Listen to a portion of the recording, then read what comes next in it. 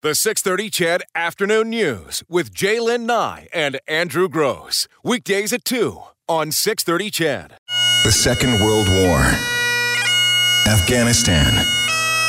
Cyprus. Bosnia. Canada remembers. The 6:30 CHED Afternoon News remembers. Well, congratulations to our next guest who just won the Spirit of Peace contest. It was put on by Alberta Lieutenant. I always get that wrong, but I got it right. Governor Lois Mitchell. It was an effort to get grade 10 to 12 students learning about soldiers from their hometown during the Great War. Here is a part of Galia Amer's submission. Dear Edmund Albert McDonough, today, in October 2018, I'm writing this letter to express my sincere gratitude and admiration for the sacrifices you made many years ago. Both my parents immigrated to Canada 16 years ago from Pakistan, and conversations about the world wars are not very common in my house. I've always been intrigued by history and wanted to learn about what shaped the country I'm so lucky to call home. Being part of a program with the Vimy Foundation helped me realize that the story of each individual serves an important purpose. After hours of attempting to find a soldier that I felt a connection to for this submission, I landed upon your name. It intrigued me to see the proximity of our birthdays, which led me to learning more about your service to Canada. These past 2 years, I have been attending school on 82nd Avenue in Edmonton, Alberta. When looking through your information, your home address immediately caught my attention, being only 2 streets down from where I go to school every day. It boggles my mind to think about how different life in Edmonton must have been just a century ago. Going to war at the mere age of 21 is a remarkable and courageous endeavor that I could never imagine myself taking part in at such a young age. So that was just part of Galia's submission. She won the Spirit of Peace contest. She joins us in studio. Galia, thank you for joining us this afternoon. Thank you for having me here. Grade 12 at Old Scona Academic. Yep. School. I know you skipped out of French, you said, to get here. Let's talk a little bit about this. So how did you get involved with this contest? But I think it also goes back a little bit further because you got involved with the Vimy Foundation. Mm-hmm. So tell us about that. Yeah, so I've always been passionate about history, but I haven't really been able to get a first-hand or a full-on experience of understanding history, just because a lot of what I learned has been through textbooks and in classrooms. But a couple years ago, I found out about the Beaverbrook Vimy Prize through the Vimy Foundation, through a friend actually who went on that trip. So I decided to apply to the program this past March, and then I submitted my application not really knowing whether or not I would get accepted. But after my interview and all of that, I was lucky enough to be one of 14 Canadian students who was selected, and I was the only one from Alberta to be selected to participate in the Beaverbrook Vimy Prize. And essentially over the summer, I was able to tour battlefields in England, France, and Belgium, and see all the monuments and memorials, including the Vimy Memorial and sites like Passchendaele, where I was able to get that first-hand experience that was kind of lacking in my education before. And that experience opened my eyes to another aspect of the wars too. It really helped me empathize with the human aspect and understand the lives of soldiers. And then when I got back near the end of August. That's when I found out about the Spirit of Peace Award through my social studies teacher, who had posted for our Google Classroom actually, and I decided I would apply to that because I had just done the Vimy Beaverbrook Prize, and that really encouraged me to look for more opportunities like that. So before we get to the project, the video submission that you put together, let's back up to your summer and the tour of the battlefields through Europe. What was that like for you the first time that you stepped foot at maybe one of the battlefields or one of the cemeteries? And do you remember which one maybe was the one that went, oh, that really got you? I think just as soon as we entered Belgium and France and going into the cemeteries and The other thing we did was soldier tributes, and every cemetery we would go to, we would hear about one of the soldiers who was buried in that cemetery. It was definitely a very emotional time, and I remember going to where the Battle of the Somme took place, and that was definitely a key event in Canada and Newfoundland's history, and I think that one really stood out to me because of how emotionally heavy that was, and also just the content and the emotional content especially, and sharing that with 13 other Canadians and one person from Scotland and one from France, and having those discussions with other youth who are so passionate about it and going through the same feelings. It was definitely an incredible experience. So you point out in your submission that every soldier has a story. The story you picked was of Edward McDonough. I want to ask, he was 21. How old are you? I'm 17. Is there some part of you that really strikes a chord with you, the fact that this fellow was only 4 years older than you are right now when he lost his life to war? Yeah, definitely. I also understand that 21 is actually one of the older ages of soldiers who fought and died in the wars. I remember being at one of the cemeteries where I was able to see the grave of the youngest Canadian soldier who fought in the First World War, and he was 15 years old when he died. And this morning I presented to my school about one of our school's alumni who fought and died, and he was 18 when he enlisted and 19 when he died. So a lot of the soldiers were actually the same age or even younger than I am right now, and same with my peers. They're the same age as many of the soldiers who fought and died. If not, they might even be older than some of the ones that died.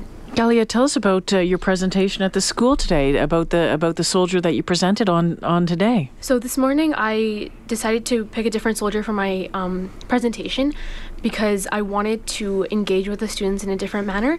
And every single year my school actually posts the names of alumni who fought in the First World War and the Second World War on the lockers of each individual. But those names are often just gone as, okay, there's a name, but no one really looks into those stories. So this time I researched one of the alumni, Cyril Edwin Birch, I believe, and I shared his story this morning. And he actually lived on 79th Avenue, and my school is on 84th Avenue, which is very close. And he went to the same school that we do today. So I shared that story. And after sharing the story, I essentially gave the message to the students. I asked them to go and look up the story of the individual's name that is on their locker, and I'm hoping some of the students from my school will be researching those soldiers and getting to know their story, because oftentimes if we don't research them, then those stories are going to be lost and forgotten. Absolutely. Galia, you know your future is quite bright, don't you? I'm curious. You do know that, right? I don't know. Oh, you know what? We're telling you. We're telling you. Although I called for an Oiler win last night, it was totally wrong. But how did you find out about these individuals? The one that you did your presentation about, the officer or the soldier you spoke about today. How readily available is this information? Well, the information, finding it does take quite a bit of research. I remember when I was picking a soldier for my soldier tribute for the program that I went to in Europe, it took me days or even weeks of effort just going through the files, finding someone that has enough information to share, but also has something that I can be connected with, because the reality is that a lot of soldiers, their information has been lost and there isn't much to say about them. But I would always start off looking at the Commonwealth War Graves Commission and just the veterans website and trying to research names and find someone who I could relate to and a story that I could share. And then for the alumnus that I talked about this morning, I actually asked my school for a list of alumni who had fought and died in the First World War, and I went through at least 5 or 6 names before I could actually find substantial information that I could share. Is this a Google situation, or where are you getting the information? A lot of this is from the internet, yeah. You can see attestation papers and war diaries. They're all available on the internet, and I think it's important for a lot of youth especially to know and understand that it's very available if you have the initiative to go out and look for it. Yeah, and there's different, it's through, I think it's Veterans Affairs sites, and if you have someone in your family and you're looking to find out some information, you can go into those sites, and if you have their regimental number, for example, or a little bit of history, you can put it in, and if you're lucky enough, you can find out more information about that person. So about Edward, the soldier that you wrote the letter to, that you went on and won the Spirit of Peace Award. Tell us about him. Yeah, it was actually Edmund Albert McDonough. Edmund, sorry. He was the soldier that I actually prepared the soldier tribute for while I was also on my program. And really where it started off, I saw his birthday, and his birthday was September 15th, and my birthday is September 11th. And I found a connection there, and then I started looking a little more into it, and then I found that he actually lived on 80th Avenue, which is literally 2 streets down from where I go to school every day. So I actually technically pass his home every morning to and from school, and I'm sure a lot of my peers do too. So I started researching his story, and unfortunately, like many others, there wasn't much information about his life, but I still felt like it was very important to acknowledge soldiers who might not even have that much information, but we still have, let's say, their birthday or their name, where they lived, and understand how they were involved and how they fought within the war. Your mom and dad emigrated here from Pakistan. So many of us have some connection looking back through family members. In my case, my father and my uncles, my grandfather. You wouldn't have had that same connection. So what sparked your interest in this particular aspect of history? Yeah, I definitely don't have those conversations very readily within my house, and no, I don't have any connections, like family connections with that. But I think history-wise, I've done a lot of speech and debate has really gotten me thinking about history, and I've argued about topics like about Winston Churchill and things like that. And then through that, I really started understanding the First and Second World Wars. And then I just finished Social 20, and a big part of the curriculum was actually about learning about the First World War. So that intrigued me, but I also wanted to take, let's say, like a larger step further to understand what that meant. And when I actually went to the program, a lot of my friends on the program, they had different stories that I could hear from. So I think being able to connect with other people who have ancestors or family members who've gone through these experiences, and then understanding how those experiences affected Canada, I think that's what really intrigued me and got me learning. So you won this award. What did you get for winning? $1,000 check. $1,000 check. bad. Not bad at all. And it was announced last night. There was a special dinner at Government House. How did you get told that you had won this? Did the Lieutenant Governor call you? Yeah, well, I actually got an email last week on Friday, I think, and I was told to give a call to the Lieutenant Governor, which is an interesting email. So then right after school, I was sitting inside my car, and I gave a call to the Lieutenant Governor, and then she told me that I had won the prize, but also that she wanted to invite me to the armistice dinner, which was an incredible opportunity, probably even more incredible than the $1,000 check. So, Yeah. I had that opportunity last night, and it was amazing. You've given me faith in our future. You really have. So do you intend to continue on? What's next for you? You say you have an interest in history. Do you intend to do anything else with regard to history? I think history is definitely one of my passions and something I want to pursue and participate in the future. I want to definitely go back once to Europe, at least once, to see those battlefields. I think it's different when you go the first time, and then if you go again. I've heard stories of like the staff that were at the Vimy Foundation's program and hearing how they've gone multiple times and how their experience is different the second time they go or the third time they go. So I want to keep learning. I feel like I have so much more to learn.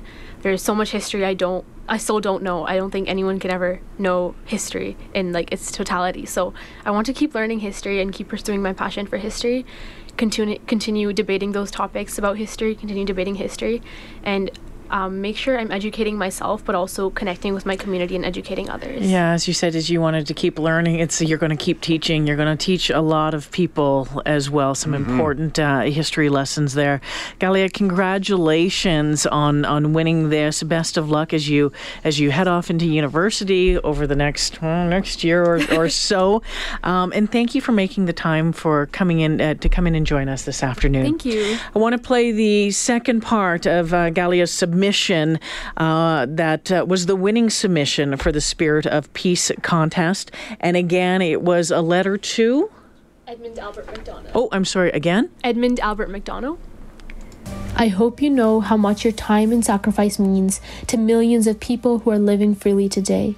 The traits sportsmanship, perseverance, integrity, resilience, inspiration, and teamwork that you undoubtedly portray are invaluable and a shining example for youth today to follow in every aspect of life. I will think of you every morning when I drive to school and come across the road where you lived. Thank you for all that you have done for Canada. Today, in October 2018, I write this letter, sitting in my home, surrounded by my family and friends, and it wouldn't be possible without brave soldiers such as yourself. Sincerely, Ghalia Amr. The 6:30 CHED Afternoon News with Jaylen Nye and Andrew Gross. Weekdays at 2 on 6:30 CHED.